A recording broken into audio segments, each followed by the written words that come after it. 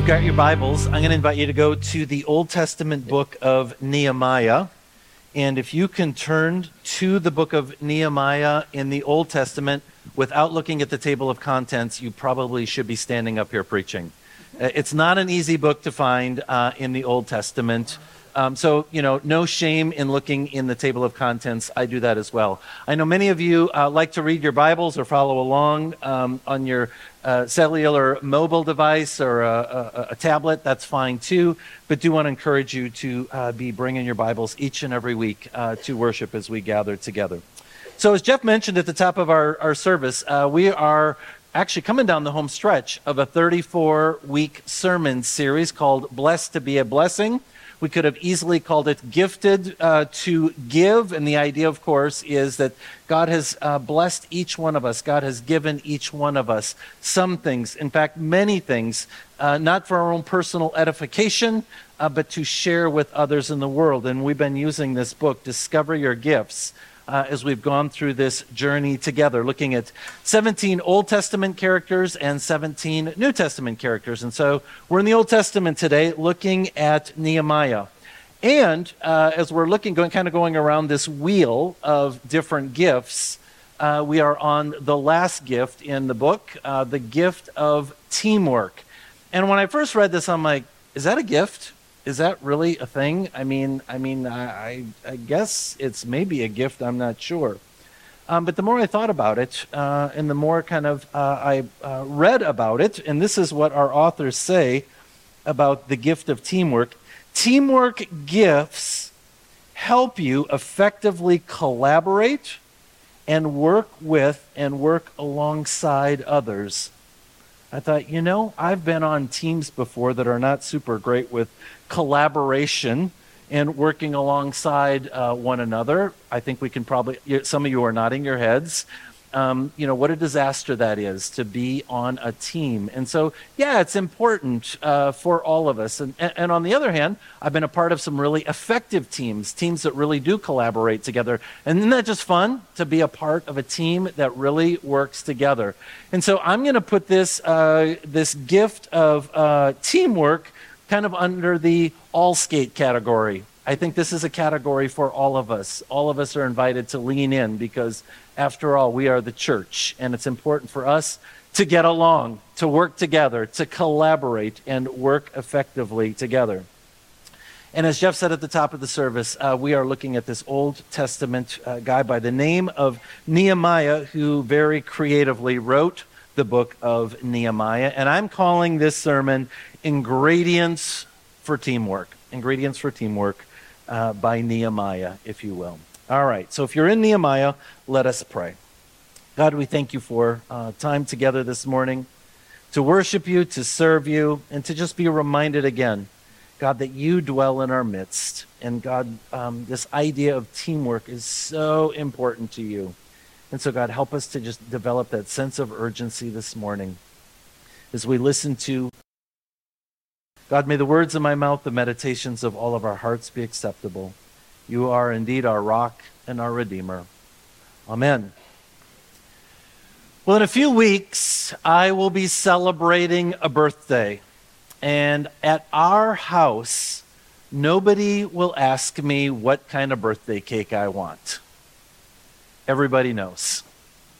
Because years ago, when people would ask me, my wife, and then later on my kids, hey, Dad, what kind of birthday cake you want? My answer was always, hello, there is only one kind of birthday cake.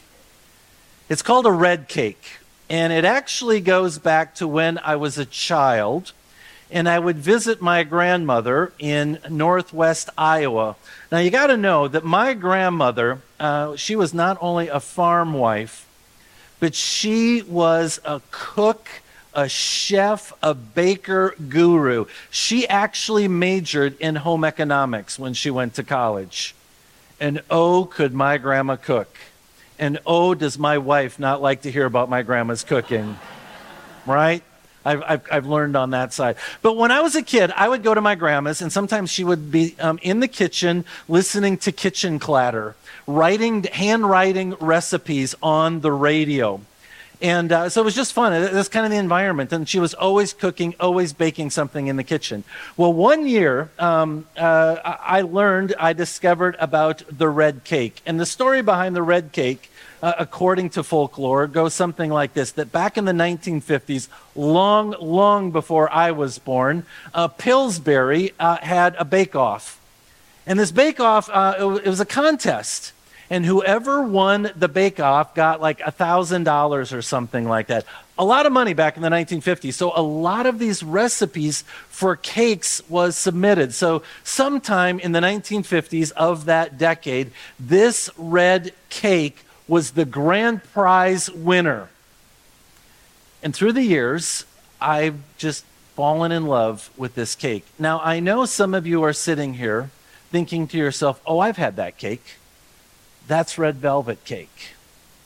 To which I would say, no. It's not red velvet cake. Because through the years, I have tried many red cakes. People will say to me, I've got a really good red velvet cake recipe or from this bake shop. You got to try it. I'll try it. I'm like, not even close. Not even close. My grandma's red cake recipe that she, got, from this national prize. It is a cake like no other.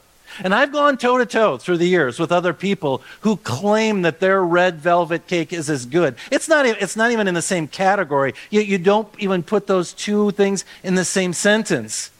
This red cake is so out of this world. It's so amazing. My mouth is watering right now as we speak, just thinking about it.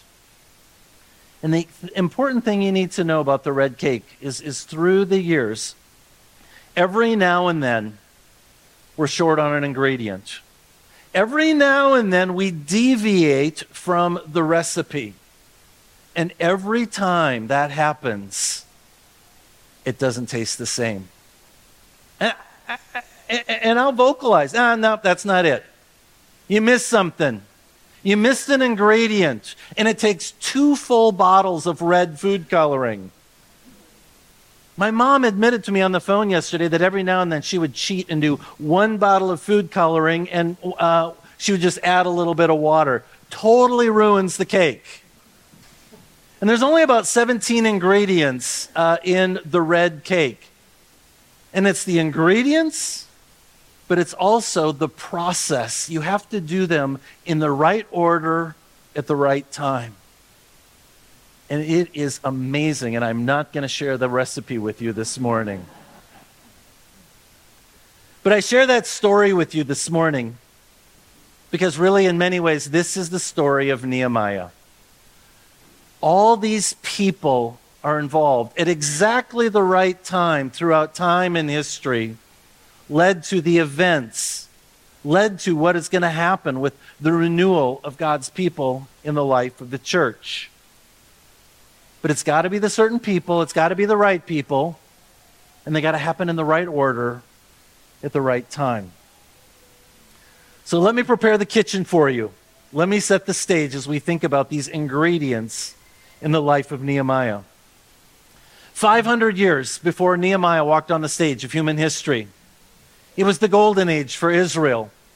King David had conquered all the surrounding area. There they were in the promised land. Things could not have been better. They were powerful. They were wealthy. They had great influence on everyone around them. It was the absolute best of times for the nation of Israel. And God said to David, hey, I want you to build a temple, but you're not going to build a temple. Your son is going to build a temple. And the temple is going to be that place where God's people meet with God, and it's going to be in Jerusalem. So this is 500 years before, and so after King David comes King Solomon. And so King Solomon, we've read this story together, I know, and we've talked about it. He builds the temple in Jerusalem. It was the most incredible place ever. But the problem with King Solomon was that he was a sinner. He liked the ladies. And King Solomon had many relationships. And no matter how many times God told Solomon, don't interact, don't marry other women outside of the tribe of Israel. If you do, there will be consequences. And I talked about this sin cycle last week. Remember that? Whenever God's people, us, sin, there are consequences. You know this, right? You know this from Scripture, but you know this in your own life. Whenever God's people, whenever anyone sins, whenever anyone is outside of God's law and rules and boundaries, there are going to be consequences. And so the consequences for God's people, the Israelites, as your mind should be flashing, oh, sin cycle's beginning, and so the sin cycle starts. And there begins to become consequences for Solomon's unfaithfulness and marrying these other women who, by the way, were worshiping other gods. And pretty soon Solomon's heart was far from God as well. So the first consequence was the nation divides. Israel up in the north and Judah down in the south. And so this once great nation under David and Solomon gets torn apart. And all of a sudden, it's 10 tribes in the north and 2 tribes in the south. But it gets worse, and the consequences just keep getting worse and worse. And we see this over and over in Scripture. And so what's going on more and more is the people around them, there's more problems and conflict. And pretty soon an army from far away, from Assyria comes. And I put it up on the map there for you so you can kind of see. They come in and they invade Israel, and they conquer this northern part that we know as Israel. And they take the people in Israel and they cart them off and they make them slaves. So things are just getting bad and going worse and worse. And pretty soon, after some time, Judah gets conquered by the Babylonians. And there you can see Babylon there up on the map. And so they come over and they now conquer the city of Jerusalem. They conquer this region, the other 2 tribes. They conquer Judah. And what they do the same thing is they take the people, the Israelites, and they cart many of them off into slavery back in Babylon. And Babylon, of course, today is what we know as Iraq. And so there they are, miserable. Now we are down here in the sin cycle. They have kind of reached rock bottom. But after a few years, the Persians actually conquer the Babylonians. And it's a hint of grace. That even when God's people are so low, when things are so bad, that God can use these other external circumstances. God uses the Persians to conquer the Babylonians. And there's still many of the slaves, the Israelites. There they are in Babylon. There they are in Persia. And they are miserable. But in this moment, there's this idea of hope. And this wonder, maybe things are going to get better. And when their city was overrun, Jerusalem was overrun, they didn't just take the people away, but they knocked down the temple. They destroyed the temple. They destroyed the walls leading all around Jerusalem. We know this, of course, as the exile, the Babylonian exile. They were gone for about 70 years. And what I like to kind of explain this for parents especially, Israelites' exile is kind of like when you had kids and they misbehave. What do? Spank them. No, you put them in timeout, right? Well, maybe you spank them. I don't know. We spanked our kids. They're still working through therapy and all that, but that's another sermon. But this is what God did, is God said, hey, you guys have been misbehaving. You've been disobedient. You're going to timeout. So God took the Israelites, many of the Israelites, and put them in time out in this place that we know as Babylon. Well, the good news is, in the midst of things getting really, really bad, there's hope, there's expectation, and there are promises, and God sends prophets to remind the Israelites that God's not finished with them yet. So there's lots of repentance. There's lots of opportunity for people to kind of figure out, what do we need to do? So the Persians, they allow 3 different waves of Israelites to go back to Jerusalem, to go back to the Promised Land, to go back to what we know as the Holy Land. And so there's these 3 waves, and all total about 50,000 Israelites return back to Jerusalem. They return back to Judah. And I like to think of these waves as God's grace. They don't deserve it, but God allows them to go back. And so the first wave happens. about 100 years before Nehemiah. Then the second wave happens, more people, and Ezra, an Old Testament prophet, you probably know that name or have heard that name. He goes with the second wave. And then Nehemiah is going to be in the third wave. So I kind of wanted to just, get the kitchen in order so you could kind of see where all the ingredients and these really important people and the details that sometimes get fuzzy in our heads to understand. So in 446 BC, there is Nehemiah. He's still back in slavery. He is back in Persia. He is back in Babylon. He's back in that region where people are still slaves. He was born a slave. He's never been to Jerusalem. He's never been to the Holy Land. He's in exile with many of the other Israelites. And there he is. And one day he gets a report. Somebody has come back from Jerusalem. And the report is this: hey, things are really bad in Jerusalem. Even though 100+ years has passed since the first wave of people were allowed to go back to Jerusalem, they haven't really fixed things. It's still a mess. And so as he listens more and more to this report, Nehemiah sits down and he weeps. He's absolutely brokenhearted for this nation. It's very perplexing, I find, this place that he has never been. He's so sad. The Jerusalem and the temple are still in shambles. And so he weeps and he prays. And he prays and he prays. This morning, I just want to lift up to you one of the most important parts of Nehemiah's life, or the first ingredient, is prayer. And I don't know how your prayer life works, but sometimes I get impatient in my prayers.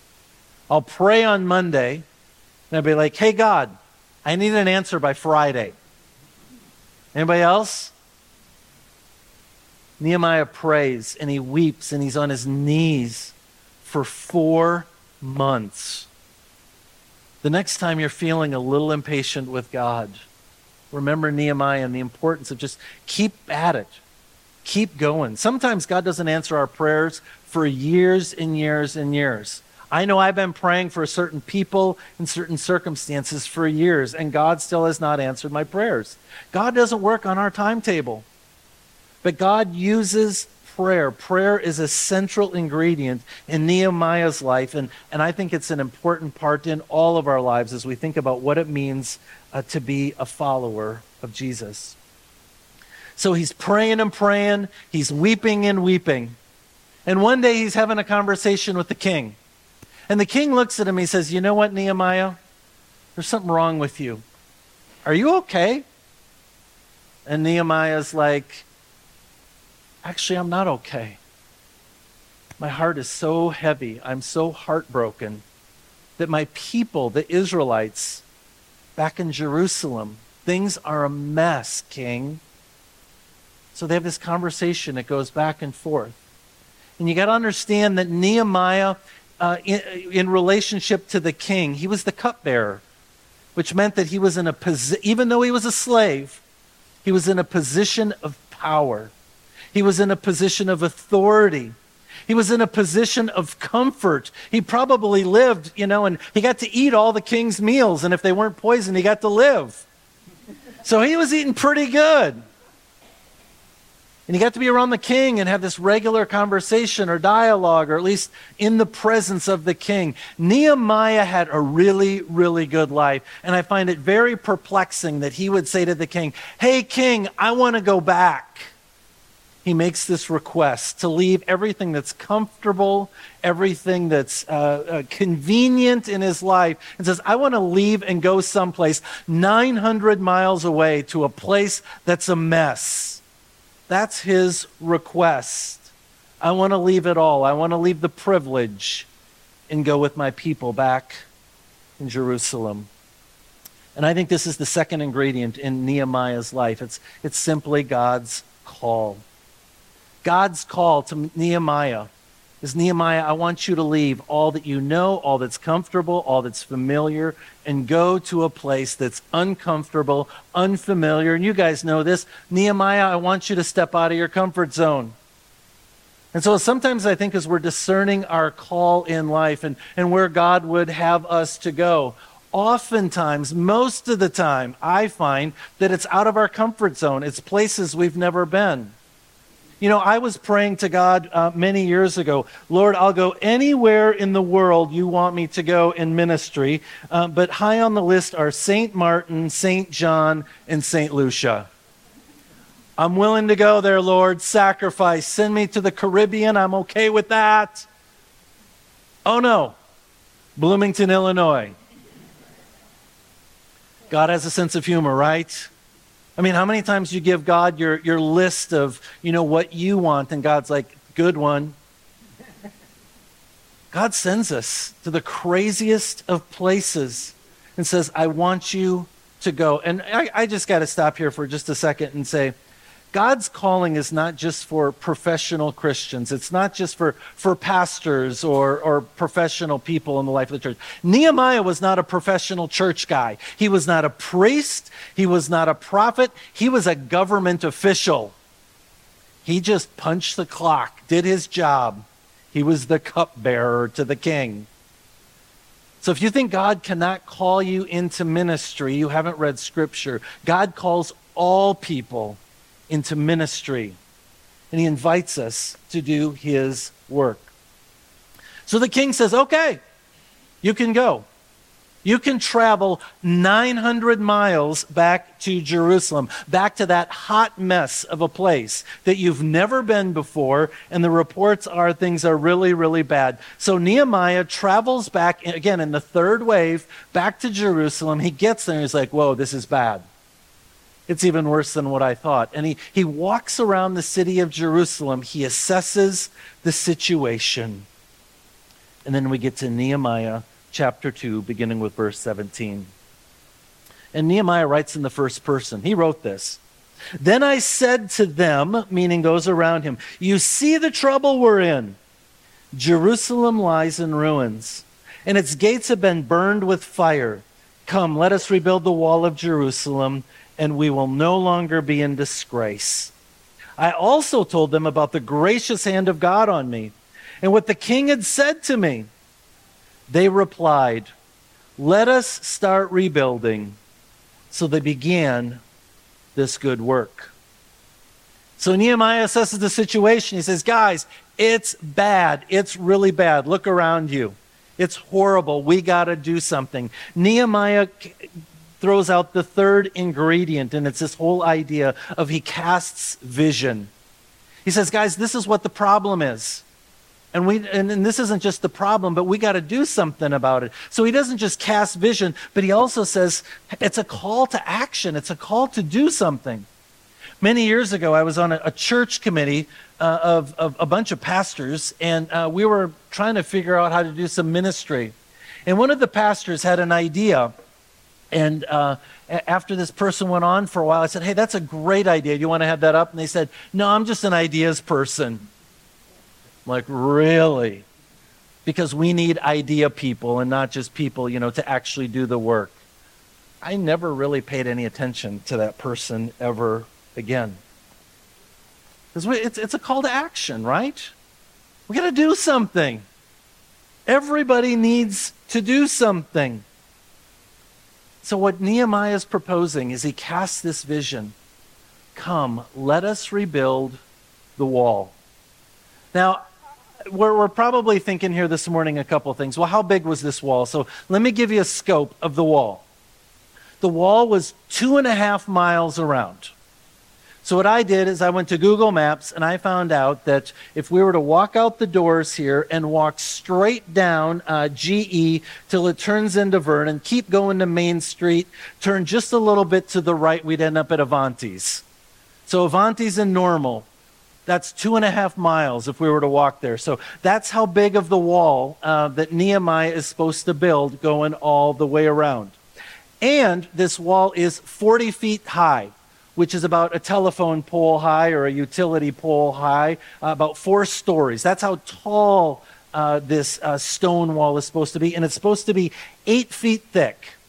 So this is about 8 feet. I'm 6 feet-ish, shorter this year than I was last year, but this is about 8 feet thick. So that's the scope.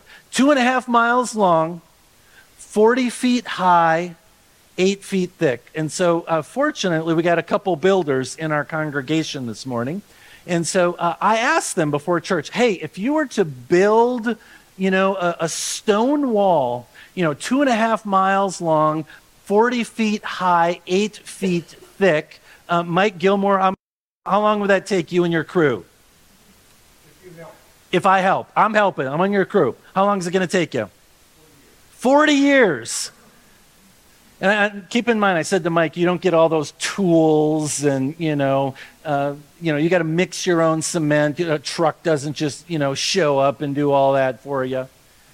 So you and your crew, 40 years. And Tom Anderson, you've built a few things in town, am I right? Yeah, okay. Tom, and I told you that you couldn't, give your biblical answer. You're not a stonemason, right? You would hire that out. But you've done a little bit of masonry work, right? So you know what it's like. How long would it take? Several years. Okay. Yeah, several years. Okay. Oh, you're better than Gilmore's company? Is that what you're saying? Did you guys hear that? I heard a challenge. Oh, okay. Mike assumed you were helping. Oh. Oh, man. That is not in my sermon outline this morning. So long time, right? And then, of course, the question is, we're talking about a wall. We're not talking about the temple. We're not talking about that place where God meets God's people. It's just a wall, folks. So why is Nehemiah being called to build a wall? Not something super exciting like an ark. Not something beautiful and amazing like a temple. A wall, it's that simple. And number one, a wall represents physical protection. It's to protect the people. They were exposed. And they needed protection physically from their enemies. And so this idea of a wall was meant to protect them. But the second thing a wall also does is it provides that mental sense of belonging and connection. Because when you have got some walls around you, all of a sudden you're a group, all of a sudden you're a team, all of a sudden you're a tribe, all of a sudden you're a family. It's like, oh, I belong to these people. And so you've got this idea of physical protection, you've got this idea of mental protection. But I think more than anything, Nehemiah is thinking spiritually. I think for Nehemiah, it's not about the wall. I think in Nehemiah's mind, as Jeff talked about at the top of the service today, it really is about spiritual renewal, spiritual rebuilding, because the nation of Israel had lost faith. They had turned their backs on God. And Nehemiah knew this. And I think he wept not only because the walls of Jerusalem had fallen into disrepair, but because they had turned their backs on God. And so his heart was just full and he's weeping. And I think Nehemiah, more than anything, he was about spiritual renewal. And this wall really represented or symbolized this whole idea of renewal. So Nehemiah cast this big vision out to the people. In fact, it was an impossible vision. We might be sitting here today thinking about this big wall, but in their day, in their time, without all the modern tools that we have, it was just people and stuff, no extra equipment. This was a really big vision. This was an impossible vision in their mind. But you know what? God's with them. God's with them because God has confirmed this call with Nehemiah and the people, that God was behind this whole plan. We see miracle upon miracle upon miracle, ingredient upon ingredient, all just put in the right place at the right time. And have you ever felt like when God gives you a vision or God speaks to you or God tells you something, you're like, you know what? God said it, so this is going to be good. This is going to be smooth sailing. The wind is at my back because God's behind it. I mean, sometimes we think that way, right? I mean, what could go wrong in the story? Verse 19. But when Sanballat, the Horonite, Tobiah, the Ammonite official, and Geshem, the Arab, heard about it, they mocked and ridiculed us. What could go wrong? These three guys had it out against Nehemiah and the Israelites. You've heard of the Holy Trinity? This is the hellish Trinity. And they are going to make the Israelites hell as they try to rebuild the wall. There's opposition upon opposition. You know, it says they mocked and ridiculed us. That's just the beginning of it, folks. It gets so much worse as you continue to read on in the story of Nehemiah. So I put the fourth ingredient of Nehemiah is opposition. You just got to expect opposition. Now, early on in ministry, I just thought, if I'm in God's plans, if I'm going to work in the church, it's just going to be smooth sailing. If I'm going to serve in ministry, man, it's going to God's behind this. It's going to be good. It's going to be easy. God's just going to take care. He's going to put like a big force field bubble around me in the church. Anybody else ever thought that ministry was going to be easy in the church? Yeah, maybe for a minute, right? Until you got in the church, you show up. It's like, man, who invited that person to be on this committee? What a bummer, and then there's envy and, there's just all sorts of things that go on in the life of the church and the whole thing behind this idea of even when we're doing God's work, as Nehemiah is doing God's work, there is opposition upon opposition upon opposition. You guys have heard of Murphy's Law, right? Murphy's Law? What's Murphy's Law? Anything that can go wrong will go wrong, right? Well, what's going on in the story of Nehemiah, and we see this over and over throughout Scripture, is Lucifer's law. And Lucifer's law is whatever God loves, Satan hates. And Satan will go toe-to-toe with you. Satan will go toe-to-toe with the church. Satan will go toe-to-toe with the ministry because Satan hates what we are about. Satan doesn't want us gathered this morning. When we are working and serving and living in God's will in the life of the church, you have all of a sudden made a decision that you're just going to have a big old bullseye on you. I mean, that's just the way it is. And we need to get used to this idea that there will be opposition as a Jesus follower. There will be opposition as a church person. There will be opposition all around us because Satan hates what we're doing and Satan hates you. He wants to pull you down. And he will use his minions and demons to do whatever it takes for us to tear each other apart, to be angry with one another, to get on each other's nerves and just rip ministry. That's what he does. It's his whole purpose in life. And so we've got to expect opposition as we go through life. This is certainly Nehemiah's story. So what does Nehemiah do? He goes to work. Goes to work. And as they work, they're like, we know there's opposition. And they continue to face opposition.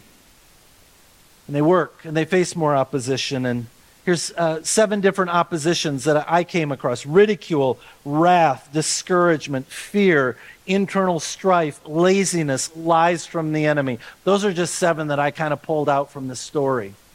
I mean, I think these are all things that we can see in our own lives and frankly in the life of the church that get at us. That Satan is behind those things. And but you know what? We're going to push against that. We're going to keep going. We're going to keep going. And the 5th ingredient is action. In spite of the opposition, they just start picking up rocks one after another. Get to work. Let's go. And throughout the rest of the story of Nehemiah, we learn about opposition, but we read about these people who are just picking up rocks and rebuilding the wall. Now, the interesting thing about chapter 3 of Nehemiah is this phrase comes up 16 times over and over and over. If you read the book of Nehemiah, chapter 3, this phrase comes up, next to. So-and-so was next to so-and-so. And this group of people was next to this group of people. And this tribe was next to this tribe. Over and over, we hear this idea of people standing alongside one another. They are next to one another. They are working together with one another. And the other interesting thing about chapter 3 is Nehemiah's name never shows up. He was there, but there are all these individuals, all these groups, 38 individuals, 42 groups. It's just filled with names. And there they are, next to one another, helping each other to build up this wall. I think in many ways, this is the sign of a healthy church. A church that's not built on a name, an individual, a person. Sometimes people will come to me and say, "Hey, Brian, how are things at your church?" I'm like, first of all, it's not my church. But I do go to church with a group of really faithful people at Faith Lutheran Church on GE Road. It's awesome. And let me tell you about the ministries. And let me tell you about the people that I get to be next to in ministry. This is why the Apostle Paul wrote in 1 Corinthians, the church is not one member, but many members. And then, of course, in 1 Corinthians 12, Paul writes and explains the body of Christ and all the parts of the human body. That's who we are. And he's just kind of casting this vision for what it means to be a team living and serving in ministry and in the body of Christ, in the church. The church is a team. We're a family. We're a network. We're people that come together to work alongside one another, to be next to one another. And this is what the Nehemiah and the Israelites are all about. They're like, hey, we're in this together. We're going to be a team and work alongside one another. Mike, how long is that wall going to take you? 40 years? And Tom, you said it's going to take a long time, many years, right? They finished the wall in 52 days. Nehemiah 6:15 says this, on October 2nd, the wall was finished, just 52 days after we began. I think we can all agree there was some serious teamwork going on there. Now, I don't know how many people were a part of building that wall from here to Avanti's, 40 feet tall, 8 feet thick. Probably a lot. But they built this wall. And not only did they build a wall, but there were 10 different gates going around the city that they had to incorporate into it. 52 days. It's absolutely extraordinary. You know, after coming back from sabbatical, some of you have asked me, hey, Brian, what was your favorite part? What was your favorite place that you visited? What was your favorite experience that you saw while you were traveling around Europe? And, you know, my response to most of you has been, I really didn't have a favorite. And you're like, oh, come on, give me a favorite. You must have had a favorite. And I guess maybe if I had to choose a favorite place that I traveled to as we went 10 and a half weeks around Europe, to a bunch of different countries, was a place in Germany called Worms. And you're like, what? In fact, it's the place where they had the diet of worms. And you're like, you went to a place where they ate worms? The diet of worms is really a name for the meeting or the council at Worms, as they say it in German. And after Luther posted the 95 Theses in 1517, he got in hot water with the Pope and the political people. And they wanted to kill him like they killed Jan Hus 100 years before. And so the Pope said, we need Martin Luther to show up in Worms and meet the most powerful political leader of the day, Charles V. And so Martin Luther is like, all right, knowing full well that 100 years prior they burned Hus at the stake for exactly the things that Luther was teaching. So he went to Worms. And I got to stand in the shoes, not these shoes, metal shoes of, bronze shoes, I don't know, where Luther stood before Charles V, the emperor of the Holy Roman Empire, and said, I will not recant. Here I stand, I shall do no other, so help me God. And in his whole mind, and the whole time he's thinking, all right, they're going to light the flames and just burn me. It was this extraordinary moment of courage and speaking God's truth. This authority against the authority of the Pope, of the church. And I love standing there. But even more meaningful for me in visiting, standing in those shoes where Martin Luther stood, was walking down the street a little bit to the Reformation Monument. And this actually, the more I learned about it, really spoke to me. Because there in the middle, of course, is Martin Luther, standing there, this beacon of the Protestant Reformation. But surrounding Luther, and I think this is one of the most honest statements and monuments of the entire Protestant Reformation, is you've got 4 guys sitting around him. Many of them lived hundreds of years before Luther showed up on the scene. And it's this acknowledgement that what Luther did, he could only do because he was standing on the shoulders of these other theologians, these other very, very courageous people. Peter Waldo from France, John Wycliffe from England, Jan Hus from the Czech Republic, and Savonarola from Italy. All those people were persecuted. They were killed for their faith, for teaching the exact same stuff that Luther did. Luther didn't come up with this stuff. He borrowed everything he ever taught and preached. This is why I don't mind stealing from other preachers. Luther did it all the time. He got all these ideas from these other 4 spiritual giants. These men who were courageous to stand up and lost their lives because of what they did. All of them were branded heretics. And many of them burned in the fires. But it wasn't just those 4 guys sitting there around him. See the 2 guys in the front? That's Phil and Fred. They were powerful political leaders. And you can see the swords they've got. A couple weeks ago when I talked about Jan Hus, one of you asked me, hey, why did Martin Luther not get burned in the stake because of Jan Hus? It's because of those 2 guys. He had good friends. They were powerful political people, and they protected Luther over and over and over.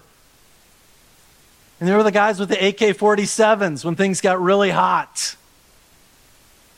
Luther couldn't have done what he did without those theologians. Luther could not have done without those powerful political leaders. But it wasn't just those people. In the back, you're going to see a couple more people. Another Phil. This was Philip Melanchthon. And another guy, a linguist. And I could go on and on and on and tell you about these guys. But what you need to know about them is Luther was a hothead. Luther ran off his mouth all the time. Luther didn't have great emotional intelligence, if you know what I mean. He just said what he thought. And then Melanchthon oftentimes would come behind him and clean up his mess. He would, call people names, horrible names, and he would, spew off and spout off, and then Melanchthon would come up behind him and say, I think what Dr. Luther really meant. He was like his press secretary, cleaning up all of Luther's mess. If Luther did not have Philip Melanchthon, this brilliant theologian, and someone who did have emotional intelligence, they would have just said, I don't think so. He's just a hothead. I think they would have just said, I'm not listening to that guy. He is an absolute hothead. And I could go on and on of all the people who were involved in the Protestant Reformation. Martin Luther was just one guy of many. Now, to be clear, he was an important figure. But the Protestant Reformation, make no mistake about it, it would not have happened without a team. A group of people who lived long before Luther, who were courageous long before Luther. A group of people who he had gifted and talented around him. Many of them who were even smarter than he was. He had this group of people around him who protected him at every level. And then you've got Gutenberg and the Bible and the printing press. Hello, Luther never could have done what he did without the printing press. No way, folks. I mean, do you see how all the ingredients are coming together to just the right place in 1517? I mean, you couldn't plan this stuff out. God was behind all these people, all these events, all these circumstances, putting it all together, just like the red cake. You take one person out. Luther's dead. You take one person out, he just gets dismissed. You take one person out, and you don't have a Bible, that can be read by the masses of people. All the ingredients mattered in the order that they were in the order in which they happened. I've titled this sermon Nehemiah Ingredients for Teamwork. Wait, I could easily just call this, Martin Luther Ingredients for Teamwork. And the reason I share that story with you is this is how God works. God works in teams. God works through the church. Each one of you matter. I think some of my greatest frustration as a pastor in the life of the church is so many people in the life of the church think they just don't matter. They're just not talented enough. They just don't have what it takes. And so maybe, you feel like your role in the life of the church is to cheer on the professionals, cheer on, those who are serving in leadership, cheer on spectators, if you will. Your job in the church, in the family of God, is to be a part of the team. And so I just want to close by asking you, how are you serving on our team, on Team Jesus? Team Jesus through Faith Lutheran Church. How are you engaged in the life of the ministry? How are you stepping out of your comfort zone, hearing God's voice in your life? How are you collaborating with other people in the congregation? Because I think when God has brought us together for a purpose. And we got work to do, folks. Just like Nehemiah, and just as important is what Martin Luther did, because the world still needs a reformation. Amen? Let's pray. Heavenly Father, we thank you that you are a God who uses teams. Oh Lord, you certainly use individuals, but usually those individuals, like Nehemiah, like Martin Luther, like so many others throughout Scripture, they just got the name recognition. God, you use lots and lots of people. Nameless people, sometimes faceless people, but people with extraordinary gifts. And so, Lord, help us to be a team. Help us to do our part. Help us to engage, because each one of us matters. Lord, in your mercy, hear our prayer.